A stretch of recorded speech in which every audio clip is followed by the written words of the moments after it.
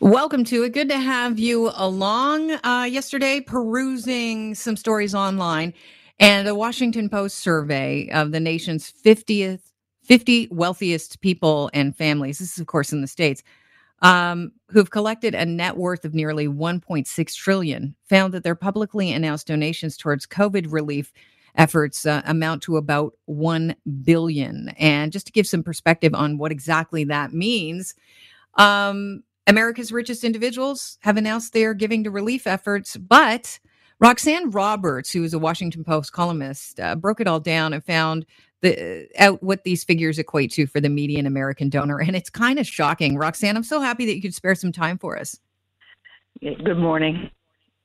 So maybe could you break down some of the donations? I mean, like Jeff Bezos is one of the richest men on the planet. He's worth about 140. Man, yes. He is the richest man. Okay. He's worth 100 and what? You said 143.3 billion? $43 billion.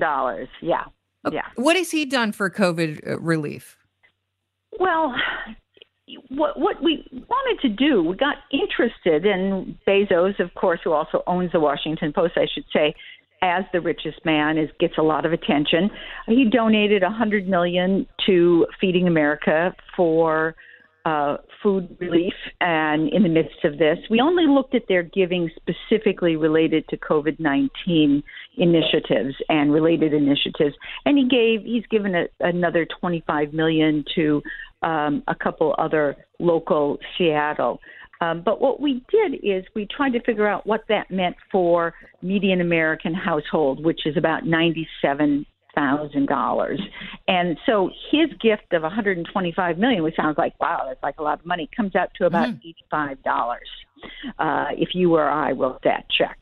Right. And we began to look at all of this. They, as you said, they have a collective net worth of $1.6 trillion, and their publicly announced gifts so far have been less than 1/1000th of that. So it's a fraction. It's like handing out coins, to somebody on the street. It means nothing in terms of any significant contribution. There is one exception to this, and that person, who is not even among the 50th wealthy, is Jack Dorsey, who founded Twitter, if people don't know. Twitter, right? Yes, yeah. Twitter, and he pledged.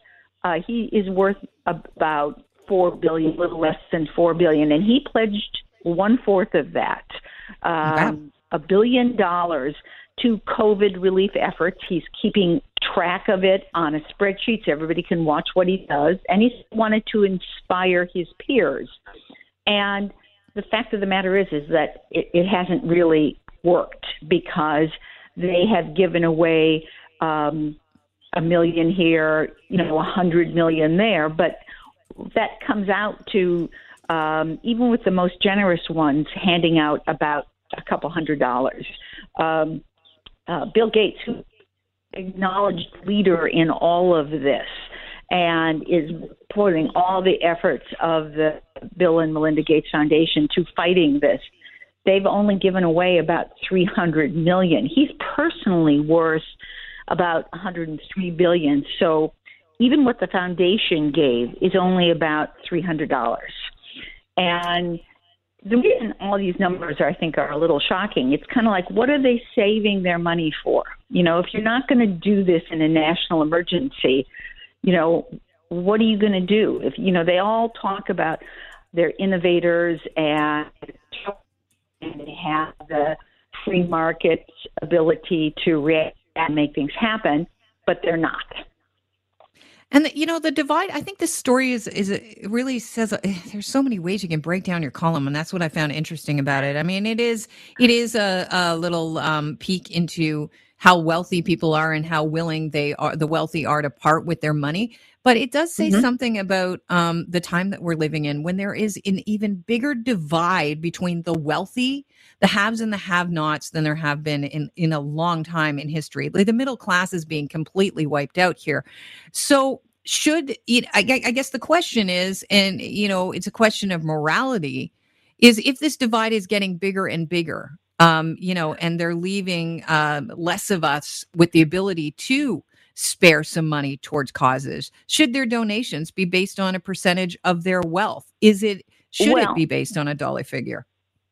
There's part of I don't know that we had a list of the top 50, and we also had a story that went with that story, and that story sort of addressed some of those questions. Income inequality has been an ongoing issue and is becoming greater.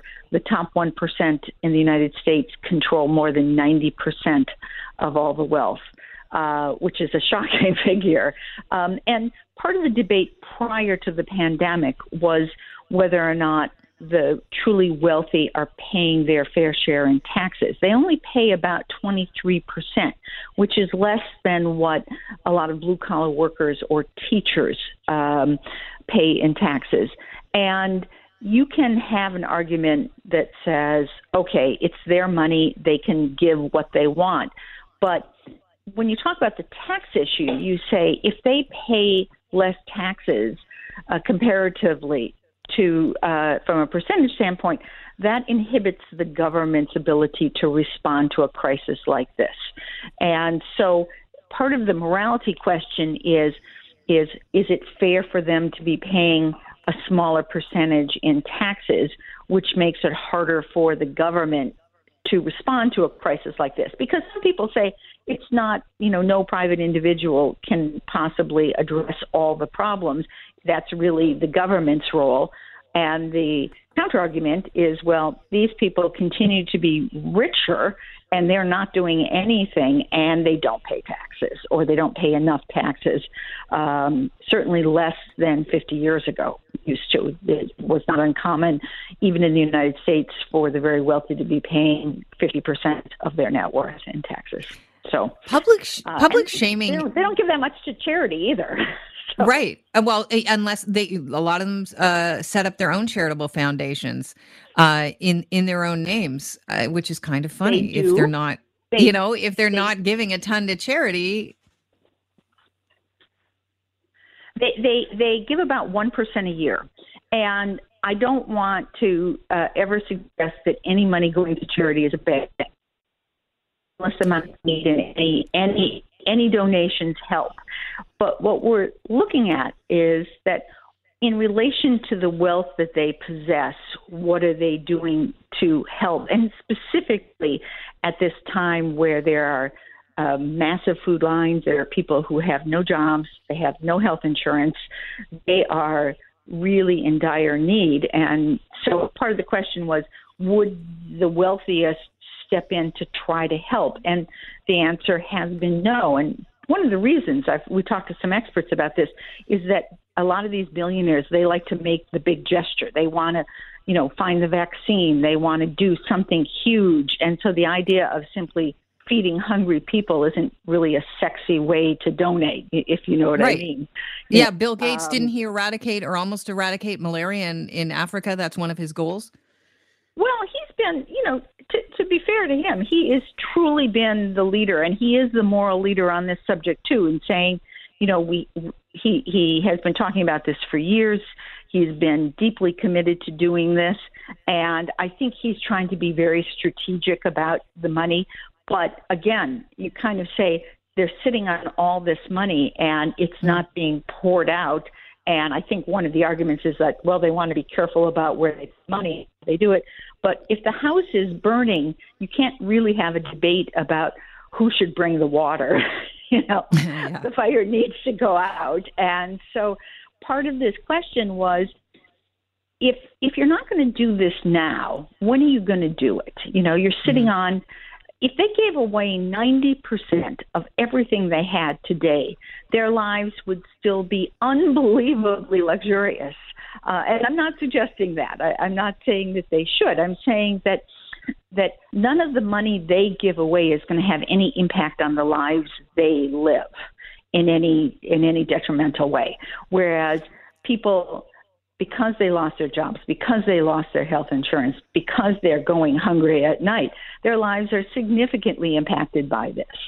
And we were really, my writing partner and I were really surprised to see that people who were in a position to make a real difference haven't done so far. Well, you never know. Some of them might be reading the Washington Post, and public shaming goes a long way. And although I know that wasn't your intention here, but It really it wasn't. is shameful. We weren't trying to shame them. It was genuinely an honest question of because the argument has always been by a lot of entrepreneurs and billionaires is that we know how to get stuff done. We're businessmen.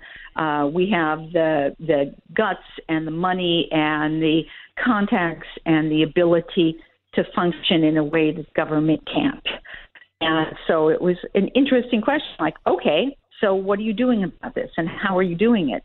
And it wasn't meant to shame them, but if a family like the Waltons can, they have a collective.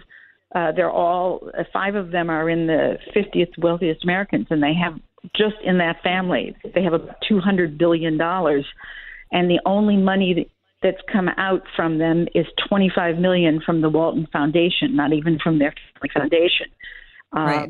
Which is a pittance. And so you kind of say, what's your commitment? Do you care?